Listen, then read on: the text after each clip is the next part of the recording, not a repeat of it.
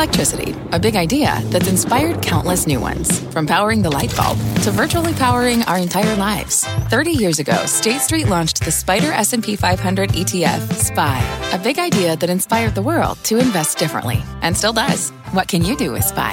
Before investing, consider the fund's investment objectives, risks, charges, and expenses. Visit ssga.com for a prospectus containing this and other information. Read it carefully before investing. SPY is subject to risks similar to those of stocks. All ETFs are subject to risk, including possible loss of principal. Alps Distributors, Inc. Distributor. Right now on Fast, the pain trade keeping a tight grip on Wall Street. The major average is falling for the fifth straight day. Today's trigger, the historic drop of the British pound. Are these outsized moves in currencies, commodities, and bonds masking a bigger looming problem straight ahead? Plus, Amazon getting primed for Christmas early next month, launching a second Prime Day in October. Is this a sign retailers are worried if they don't get consumer dollars for the holiday early, they'll be gone? And later, CNBC's billion-dollar buyer stopping by Fast Money. Tillman Fertitta will join us to talk about the state of the debt markets, inflation, and the health of the consumer. I'm Melissa Lee. This is Fast Money. We're live at the NASDAQ market site. On the desk tonight, Bonawyn Eison, Steve Grasso, Brian Kelly, and Guy Adami. Welcome back, Guy. We begin with the S&P 500 notching a new closing low for the year, posting its fifth straight day in the red, while the Dow Jones slips into bear market territory, dropping more than 20% since its high hit back in January. All this as the British pound falling to an all-time low this morning against the dollar. Just this month, the pound has dropped more than 8%. The pound's pain has been the dollar's gain. The Dixie up again today, and for the month, it's climbed close to 5%. Rates continuing to surge also. The 2-year climbing more than 13 basis points, closing above 4.3%. And check out the 10-year. It surged 22 basis points just today. The yield now 3.92%. Something just doesn't quite feel right, Steve Grasso, when you see these massive moves that you typically don't see in such short amounts of time. Well, I think coming back from, when I look over my career on Wall Street, when you watch that big day where somebody hit a fat finger trade, and then things escalated out of control. We had Accenture trade down from 38 to a penny. Right. Those days, and then you're right back as you're trying to get an order in. So everything that used to take months and sometimes quarters now is done in minutes and weeks. So I think that's what we're watching right now. Think about it. Everything relies on the Fed. What does the Fed control? The Fed controls rates. What do rates have an outsized effect on? The dollar. The dollar controls the rest of the market. The dollar controls the effect of the dollar on commodities. Inverse correlation. Dollar goes up, commodities go down. Rates go up, market goes down. That's what we're witnessing right now. So the tell for me is the dollar. It is the rates. It is commodities. Until the dollar stops its ascent, the market does not stop the drop. BK, when you see these moves in single days or over the course of a couple of days, I'm wondering if you think that there's a problem out there with liquidity, if this is all sort of symptoms of something else that might be broken or might come to be broken soon. Yeah, well, one, we know that there's a lot less liquidity in the market, but that's not why these things are moving. These are historic moves that we're witnessing right now, particularly in the currency markets, and there are real economic reasons for that. Effectively, every government, the UK is kind of the poster child for it right now, is fighting inflation on one hand, is trying to raise rates, but then they're also trying to borrow money to pay for programs so that people don't freeze this winter.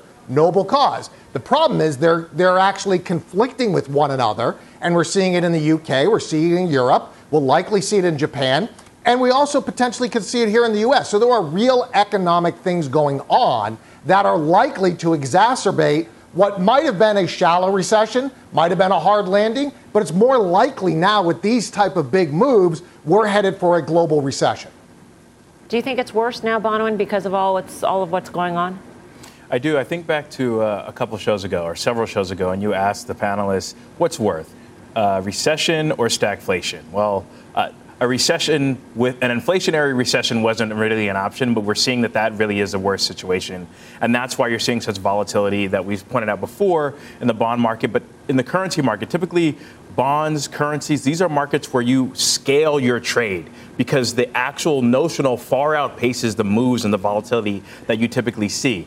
Not to mention these are also leveraged bets. So these moves are going to continue to be exacerbated. I think BK alluded to it, but the moves that we saw last week in terms of the British pound are pushback because traders are essentially saying these moves that we're seeing in terms of fiscal policy are erroneous or are in error and are going to lead to worse financial situations. And that's why you're seeing the flight. I mean, you mentioned the 10-year move, but that 2-year move, 15 basis points intraday, we're trading around 435. That's pretty significant, and I think you're seeing that trickle-down effect into the other markets that Steve mentioned. So borrowing costs are going up, Guy.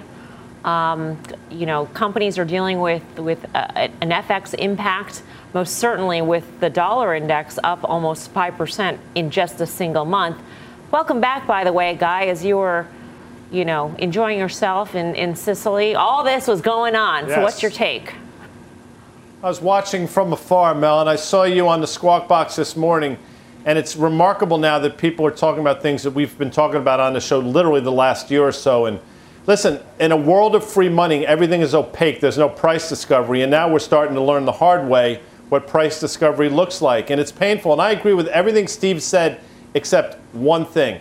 He said the Fed controls the bond. No, they don't. They've lost control of just about everything. When you see moves like we're seeing over the last few months, it's ridiculous. I mean, obviously, 18 basis points at this level is not what it was a week or so ago. But it's still a tremendous move. I mean, it's dumb. And the thing that's concerned me all along, nothing has made its way into the credit market yet. But look at how HYG's been trading. And we've been pointing this out. When the general's on the show, he brings it up as well. And look at LQD, which is trading below, for emphasis, the levels we made at the worst of 2020, which is pretty remarkable if you think about it. Investment-grade corporate bonds. So it's starting to seep in there. None of this is good. And just in closing, that closed today in the equity market. I don't know what happened, but we haven't seen something like that in a long time. The market seemingly wanted to rally, didn't, and it really sold off hard. So, again, I mean, all these things are coming to fruition at pretty much the wrong time, but here we are. Yeah, BK, going back to you, I mean, you're saying that a global recession is now in the cards, and I'm wondering, I mean, are we priced for global recession? Is that what the markets are telling us right now? I mean, how much more do we have to price that scenario in? I mean, yeah, listen, I mean, I don't think it's crazy. I'm not the first person to say there's a global recession out there, but I think you've got to say the odds of it have absolutely gone well above 50% at this point in time. I don't know, another 10% lower or so, we have to reset these valuations. So an S&P at 17 times, when we look at where we were in the 70s or the 80s when we finally got control of inflation and were in a recession, you had an S&P PE ratio of 12. I don't know if we have to get down there, but we're certainly at an average of 17 or 18. That's not the right number. I know that much. And we haven't really seen any companies warn on demand destruction. We've seen margin problems. We've seen a couple things here and there, but nobody has said, hey, by the way, we're laying off a bunch of people because nobody's showing up at our store. We might see that in this quarter. That may be what's coming up, but we haven't seen it yet. So I don't think we're priced for a global recession. Yeah, we haven't really heard about the enterprise demand drying up or taking a stumble or anything like that. Maybe that's the next shoe to drop. Carter Worth this morning on the Squawk Box program. It's at 3,400 for the S&P 500. Steve, what do you think of that level? Yeah, I've been looking at, they're all in the same ballpark. Mm-hmm. So I've been looking at the 33 to 3,400, 3,350. It's all the same ball wax. But when you look at, if you go back to before, so what I was looking at was the February 2020 level. But if you go back, because we had a run up into that Jan-Feb level, if you go before that, it's 3,000. Now, if you go back to BK's, line of sight where you talk about valuation of the market, we were all accustomed to an S&P that you buy at 16 times, sell at over 20 times. And now, if we don't know what 16 times is in this environment, you don't know if you should be selling it or buying it. So you really have no stability to make that case just yet. Yeah, and you're starting to see analysts really ratchet down. And what you're seeing is that that's not a step function. You would expect to see the moves from 4,800 to 4,600 to 4,000. And what you've seen are people move their year-end expectations from, 44, 4,600 to now 36, 35, 3,300. Exactly. So the points that you're making are a lot, Steve. What I will say is there are still pockets of the market that are still trading at 24, 25 times. There's defensive stocks that are still trading at 30, 33 defensive. I'm going to use quotation marks there. So, the market has now traded down to a 17 multiple, but you're still seeing pockets that are much more expensive. So I can understand that we may, level out around a 14 or 15, but I think you'll see washout in those higher areas, those higher growth areas that are trading at that premium. Well, our next guest predicts the dollar may be on track for its best year ever. Let's bring in Jens Nordvik, founder and CEO of Exante Data. Jens, great to have you with us. There is some thought that the DXY, the dollar index, is so extended at this point. There's got to be a limit to this, and that we're closer to the top than we are not. So I'm just curious, how much farther do you think it can go? Well, so we've been in a situation where we essentially had the dollar firing on all cylinders, right? The dollar is typically strong when global growth is weak. Global growth has been weakening this year, right? Then we've had the Fed kicking in, getting very aggressive. We have a European energy crisis, which has really damaged all European currencies, which are among the most important currencies in the world. And then what we've started to see over the last 3-4 days is that it is not helping the other currencies, even the other major currencies in the world, that interest rates in their economies are going up. So this is something that is new and very dramatic.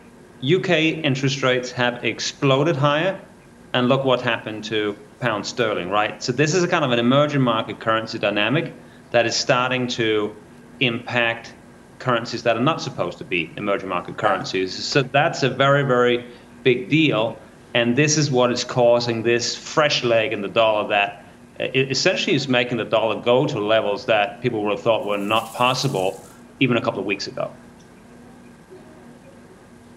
Hey, Jens, it's BK. So we see on the DXY, on the dollar index, when it gets to somewhere around 120, that's where we've had major crises in the past, great financial crisis, those type of things.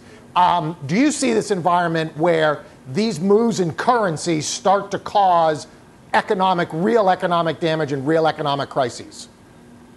Yeah, like if you think about what's happened in the United Kingdom in the last couple of days, right?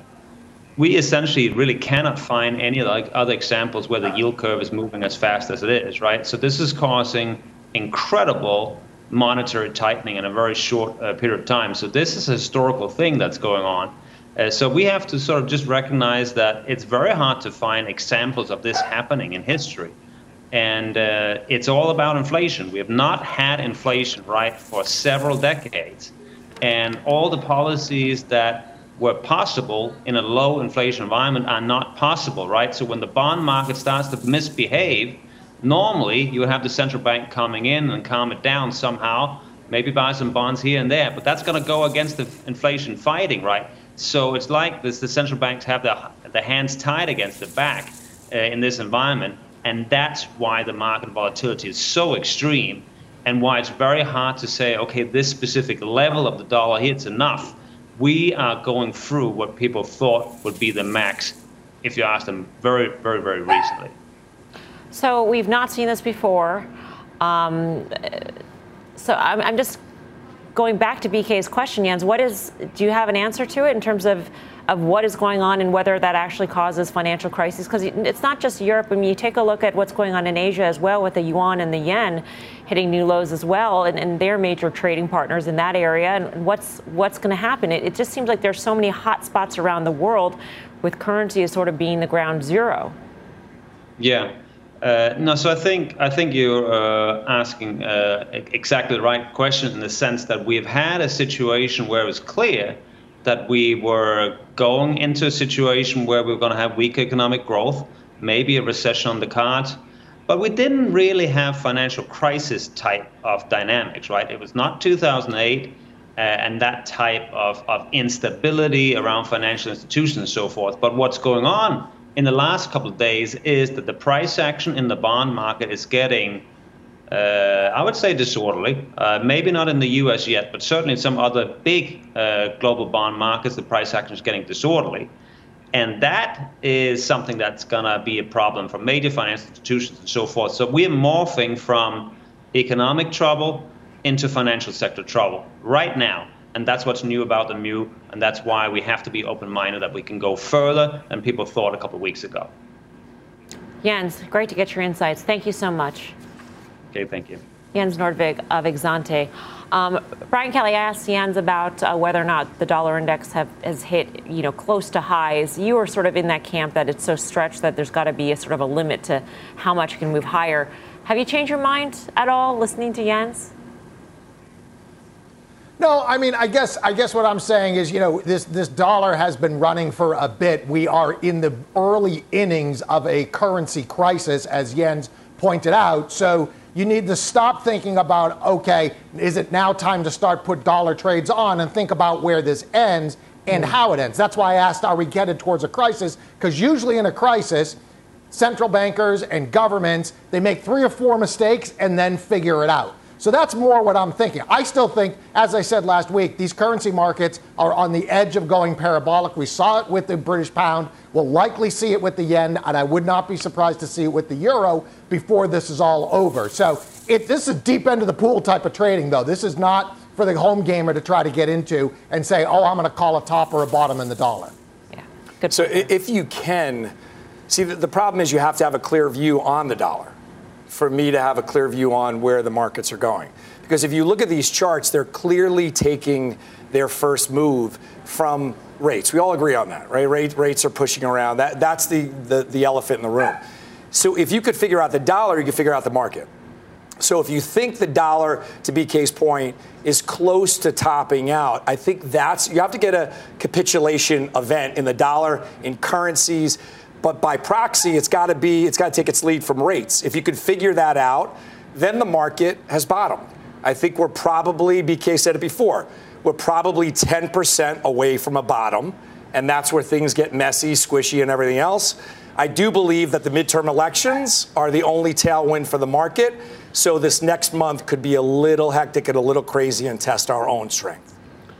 Guy, if you're just listening to Jens, it's sort of, I don't want to say scary what he was saying, but, to be on watch for financial crises sparked by what's going on in the currency market, that's frightening to say that there has been no playbook before for these kinds of moves and the impact.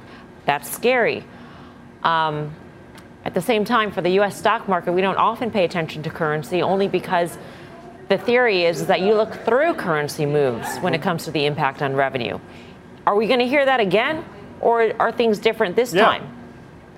No, it's not. No, absolutely. And listen, I watched you again on the Squawk Box this morning. You brought it up. I mean, Microsoft warned on currency 6% ago, I think, in terms of the dollar. I might be off by 0.5%. Don't at me. I mean, it's coming again. And, it's interesting you mentioned demand. And these currency moves are historic. I mean, I used to do this for a living back in the 80s and 90s. And if a currency moved 1% or 2% over the course of a couple of months, you'd be doing back handsprings, which I could do back then. Now they do it in the course of seconds, as Steve said earlier. It's broken. And again, I'm a Fed hater. Absolutely proud of it. And so you want to blame a group of people? It's the central bankers who think they can orchestrate all that. That's what we're dealing with now. But in terms of the ramifications for the market, yeah, companies going to warn on currency. Absolutely. And I don't know if we're in a recession because I'm not an economist. I say it all the time. I'm not smart enough nor humorless enough to be one.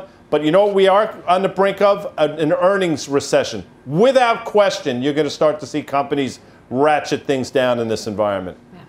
Let's move on here. Amazon, it's doubling down on its Prime Day events, announcing today that it will hold its second sales bonanza of the year in just a couple weeks.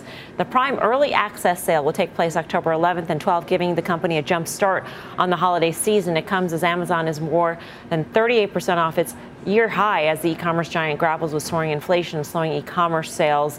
So is Prime Day Encore the answer to a slower consumer? Bonawyn, I don't know. I mean, if you're telling consumers in October you can start holiday shopping and save money, maybe they'll spend on Amazon and not other places. Well, that's the thing. I think Amazon is trying to be the first out of the door. I think, so for them, on the margins, it's a positive. But I think, generally speaking, what this says about the consumer and their perception, their read-through of the consumer, I don't think is a very positive one. I also think this is the way for them to kind of bolster their Prime sales. And you've seen it kind of trickle down with the NFL Thursday Night Football. So I do, applaud them for kind of taking steps. But I think, again, we've talked about looking through and seeing what does the end look like? And clearly to me, Amazon is telling you, okay, we've burnt a ton of cash. CapEx spending, I believe, was something like $40 billion, $60 billion. And they're trying to kind of shore that up.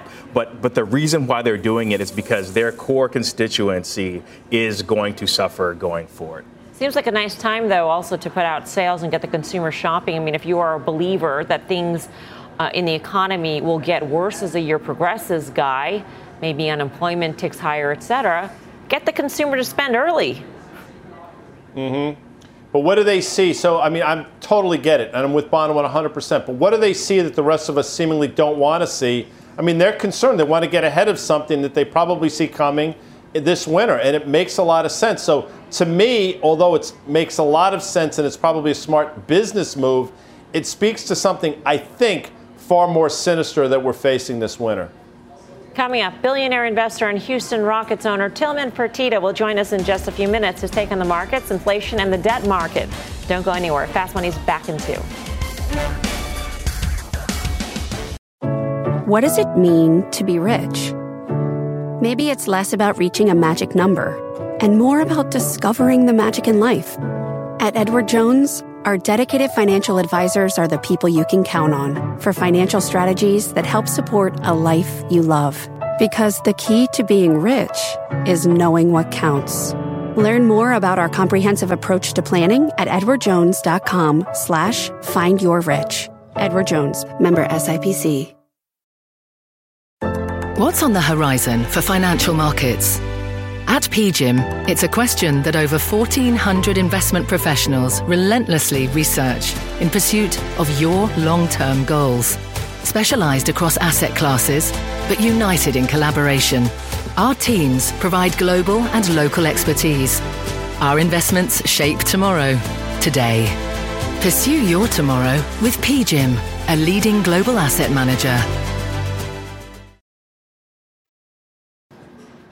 Welcome back to Fast Money. Our next guest is the chairman and CEO of Landry's. His empire spans 38 states, 14 countries, with over 600 locations. He owns high-end steakhouses, major tourist attractions, a number of hotels, 5 casinos, and the Houston Rockets. Let's welcome in a familiar face to CNBC, Tillman Fertitta. Tillman, fantastic to see you. It's been too long. I agree, Melissa. It's good to talk to you. Good to talk to you, too. I wish you were under better circumstances in terms of the economy and inflation, but let's deal with that problem of inflation, the health of the economy and jobs, and in particular, the debt markets. We've been seeing some major moves in bond markets in very short amounts of time, and I'm wondering what you are seeing in terms of the debt markets and the ability to finance companies or new projects. Well, first off, thank God I refinanced in January and didn't wait till February. So all my debt's out till like 28, 29, and 30. But right now, this week, the spreads are where they were in June when you basically couldn't get a deal done. So the only deals you're going to really see out there are small deals where people can hit their revolver, and that's it. Because there is no financing market. Even investment grade is tough right now. But in any leverage finance deal, the one big deal that was done, Citrix was a tough deal, and the banks lost a lot of money. So banks aren't really excited right now to go out there and give commitments whatsoever, in which to do a public company deal, you have to have a commitment. Yeah. What are the ramifications of that? I mean, I would think that fewer businesses get started, fewer projects get launched. Some businesses who aren't as fortunate as you in terms of having refinanced or have access to the capital markets, they go under. Are we at that point? Melissa, definitely. What you're going to see happen in the next 6 months is, if we don't get a hold of this and get rates back down, and companies that did not refinance, they are basically going to have to do a deal that is at a crazy rate. And I'm talking about, 10 to 15% money. And if it's not one of those companies that has a lot of cash flow, or it's a company that has a whole lot of debt, that when you start talking about those kind of dollars, it's a big number. I'm $1 billion EBITDA company, but just our floating interest next year, we feel like is going to be $50 to $60 million more than it was this year. And so, but we're, like I said, a huge EBITDA company. But what about those companies that aren't? You're going to see some definite bankruptcies and issues in the next 12 to 18 months if we don't get a hold of this. I mean, the knock-on effect is the impact on the consumer. Ultimately, you say that from what you're seeing, and you certainly have got your fingers on the pulse of the consumer is okay now. The consumer is spending now. But how are you preparing your businesses for the consumer in 6 months or in a year? Well, right now the consumer is spending. But the issue is, Melissa, is watch same-store sales. That's the biggest thing that you can watch right now. And I'm one that used to always say, don't worry that much about same-store sales if you're in that 0 to 1 to 2 positive or negative. But we have very, very good same-store sales, but our margins are less than they were last year and the year before because of the effect of inflation. So even though we're doing, I'd like to say, a lot more business, our profit margin is really getting pushed down right now. But when the consumer stops spending and you go from positive 5 comps and positive 7 comps to a negative 2, 3, 4, 5 comps, it's going to change the world for so many different companies. So that's something you really need to watch right now, that we're covering up some of that with great sales, but that isn't going to continue as we keep raising rates and try to put an end to inflation. Are you seeing business spending come back? I mean, a lot of your properties are showing, some of your fine dining establishments, certainly those are business expense, sort of dinners and meals that, you have at Maestro's or whatnot. And are you seeing that come back fully, or has that not returned fully? So this is really interesting, that one of the reasons that our sales are very good right now is the business group is back spending money, taking those private rooms and having the dinners for 10 and 12 and 50. And we're seeing a huge number every day right now. And so that money is back, and that's part of it. But once again, it's not as profitable as it used to be. So we just got to keep watching this. But when companies come in and say, because they have to start laying people off,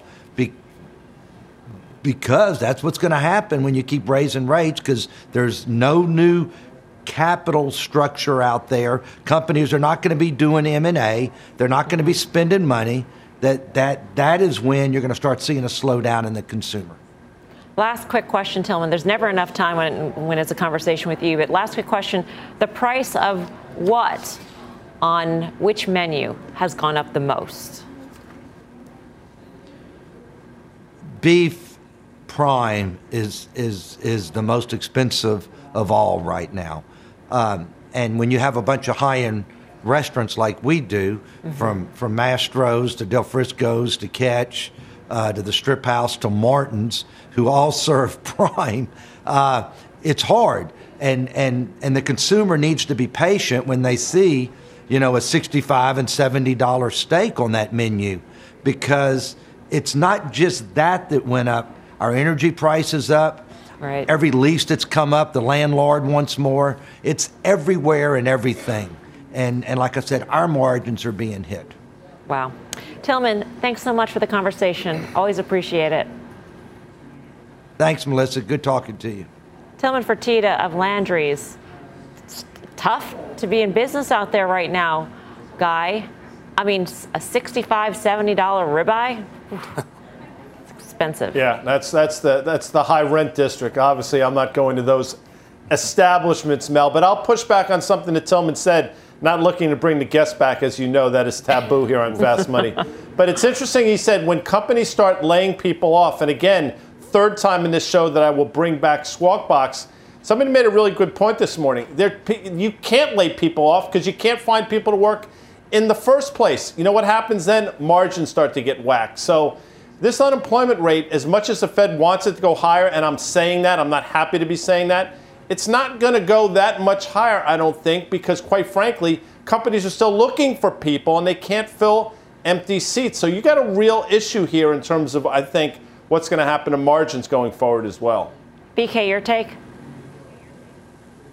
Yeah, I think Tillman just gave a fantastic view inside what happens to a company when Fed policy lags, right? We're talking about margins getting squeezed. Now he's talking about, hey, I can't do a deal. And there's going to be smaller companies that, because of the interest rate increases, are going to go out of business. And M&A is going down. Wall Street is going to spend less at his restaurants. And those are the lag effects that have not come into this economy yet, which are the next shoe to drop. So we're really seeing it from what Jens said in the beginning about how we have these massive interest rates and currency moves moving on down the chain down to something where Tillman's saying, hey, I'm not going to expand. And I know there's people going to be going out of business. And that's where Guy's going to get the other people to hire because these companies aren't coming back. That's not a great situation. Mm-hmm.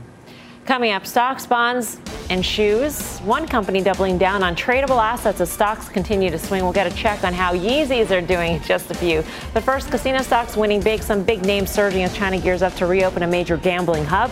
So is a group worth betting on? The details when Fast Money returns.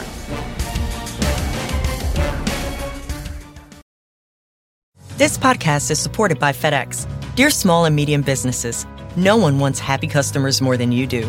That's why FedEx offers you picture proof of delivery, packageless and paperless returns, as well as weekend home delivery to 98% of the U.S. on Saturday and 50% on Sunday. See the FedEx service guide for delivery information. FedEx Ground service is also faster to more locations than UPS Ground. See what FedEx can do for your business. Absolutely, positively FedEx.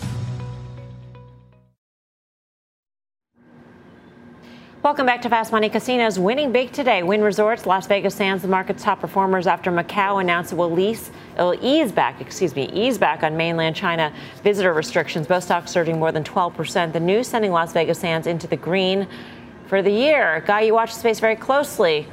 I feel like we're always one lockdown away, though, from the stocks coming back to earth. Yeah. I mean, valuation is still, even after this move, valuation is compelling on so many of these names, specifically LVS and Wynn. And as you know, Mel, because you do have a memory like an elephant, Wynn is the W in my dawn trade. And above 40, it starts to break out in a pretty meaningful way. And I think, if we're behind, if zero COVID China is behind us and things do start opening up, I think these stocks, even in the environment that we find ourselves in, should go higher. Yeah. Bonawyn? You know, I thought it was interesting, particularly Jeff's note out about it. And it really was them saying, well, we've already kind of priced in a lot of the reopening. And this is about multiple expansion. And that's where I have a bit of a pushback there, particularly if you read through and look at the Chinese real estate market. I think Citi came out with a note saying that about 25-30% of the financing related to that is being deemed as compromised. So I think there is a bit of tug of war there. I think, up 13, 14, 15%, I probably already missed the move. And I'd probably look at, I don't really like the space, but if I have to be there, I'm probably looking at MGM, something that's more domestic altogether. I'm not really willing to play the binary bets of Chinese zero COVID policy. Coming up, we are lacing up for some sneaker talk. StockX CEO Scott Cutler is breaking down how his company is walking into the next generation of consumers. That interview in just moments. And throughout Hispanic Heritage Month, we are celebrating our teammates and contributors. Here's the CEO of Nuveen.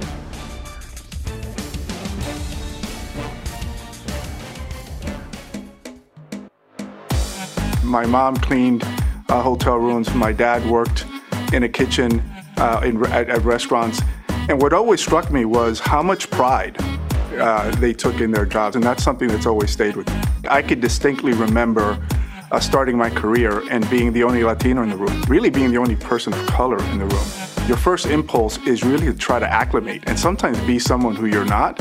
The power and diversity is what you bring to the table. And to me, I am extremely proud of my parents and the millions of other people like them, people that kind of really trailed and paved the way for folks like me.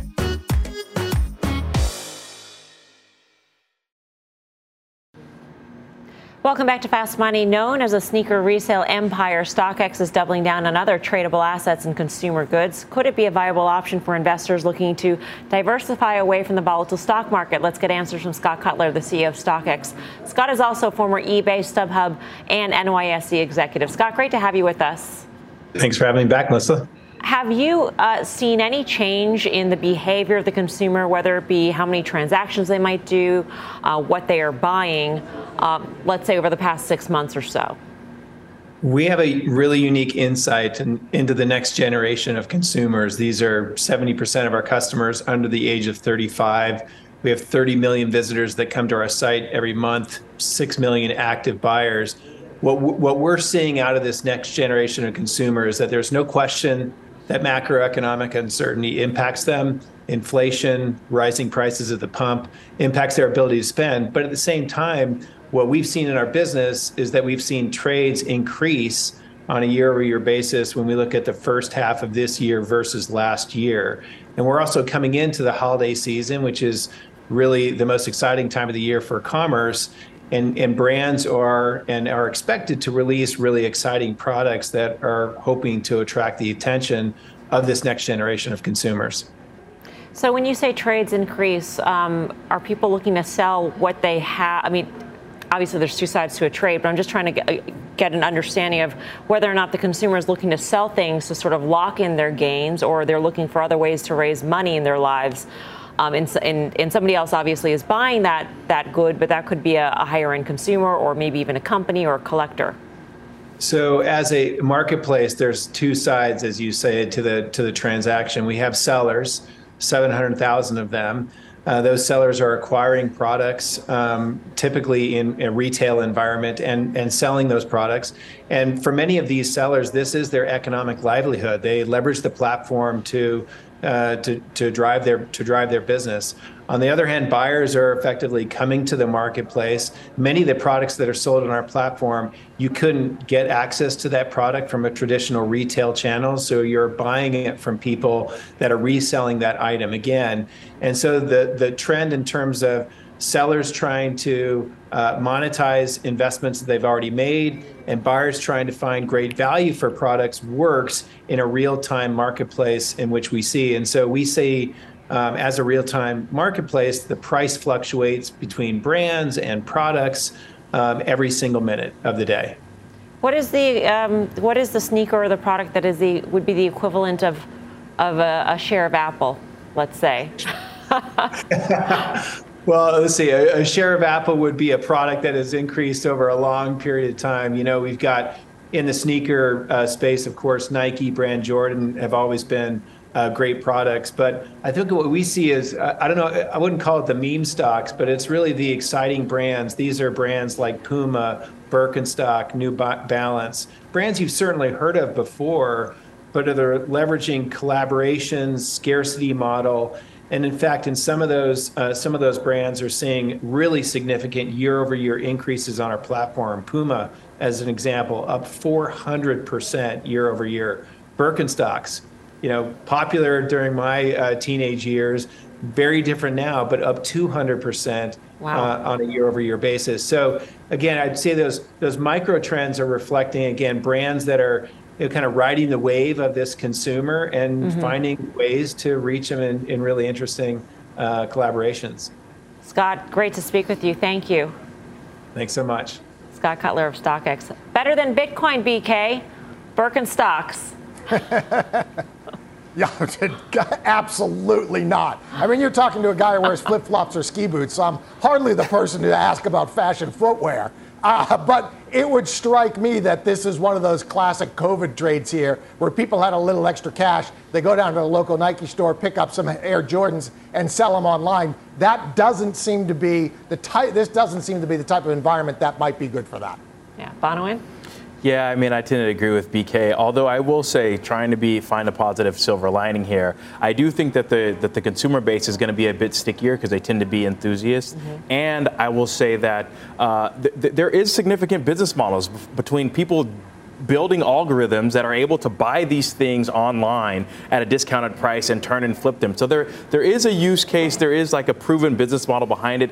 With that said, facing consumer discretionary, I think will be challenging going forward. I think this is an investment case versus anything else. I don't think you're going to see this blow up as far as people are trading issues on their network. It's interesting that they do have an NFT element to it, but I don't think this is the proper environment to actually get any tailwind behind an NFT marketplace, as we've seen in some of the other, in Bitcoin and the alternate currencies. But when you branch this out to Nike stock is, just taking the elementary basis of this, Nike stock is at the February 2020 level.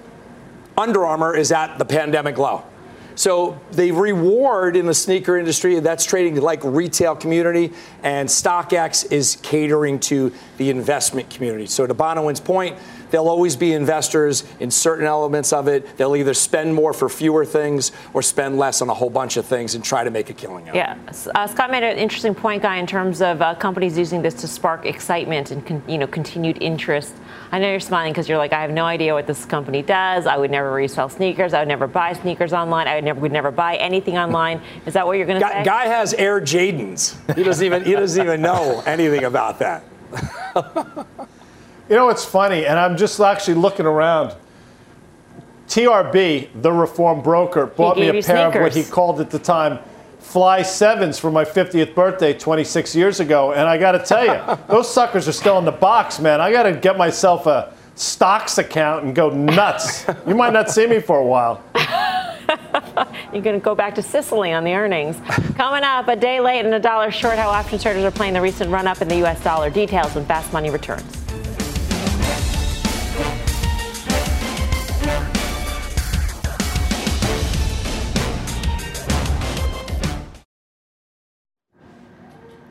Welcome back to Fast Money. One more check on the dollar, rallying even higher today as the British pound enters free fall territory. But the dollar dominance may not last for long. Options traders are already lining up bearish bets on the greenback. Mike Coe has the action. Mike. Yeah, UUP, the ETF that tracks the Dixie Index, traded 4 times its average daily options volume, 7 times its average daily put volume. A lot of that the result of the most busy contract, which were the October 30 puts.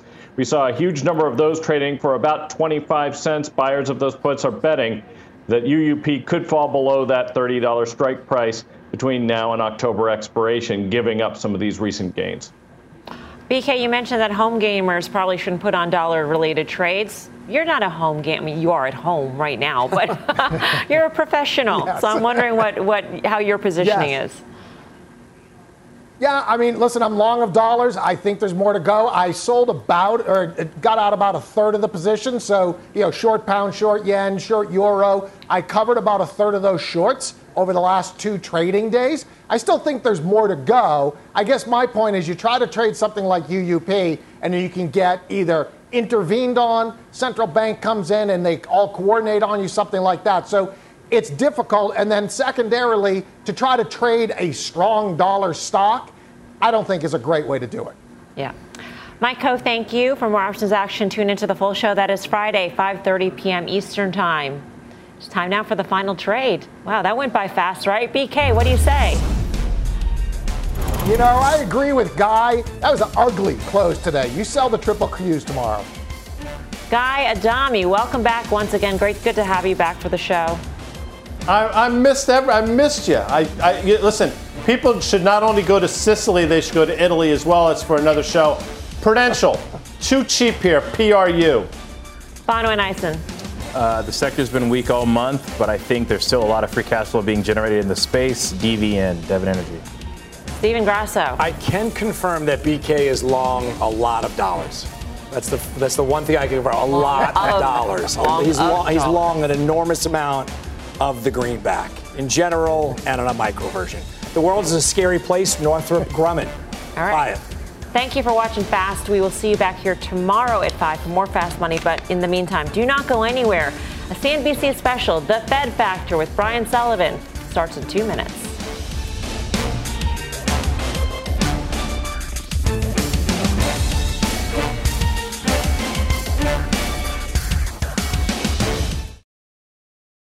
This podcast is supported by FedEx. Dear small and medium businesses, no one wants happy customers more than you do. So you need a business partner just like you. Like FedEx, who understands your passion for serving your customers because they have the same commitment towards you. That's why FedEx offers you picture proof of delivery, packageless and paperless returns, as well as weekend home delivery to 98% of the U.S. on Saturday and 50% on Sunday. See the FedEx service guide for delivery information. What's more, FedEx Ground is faster to more locations than UPS Ground. Trust FedEx for timely deliveries. See what FedEx can do for your business. Absolutely, positively FedEx.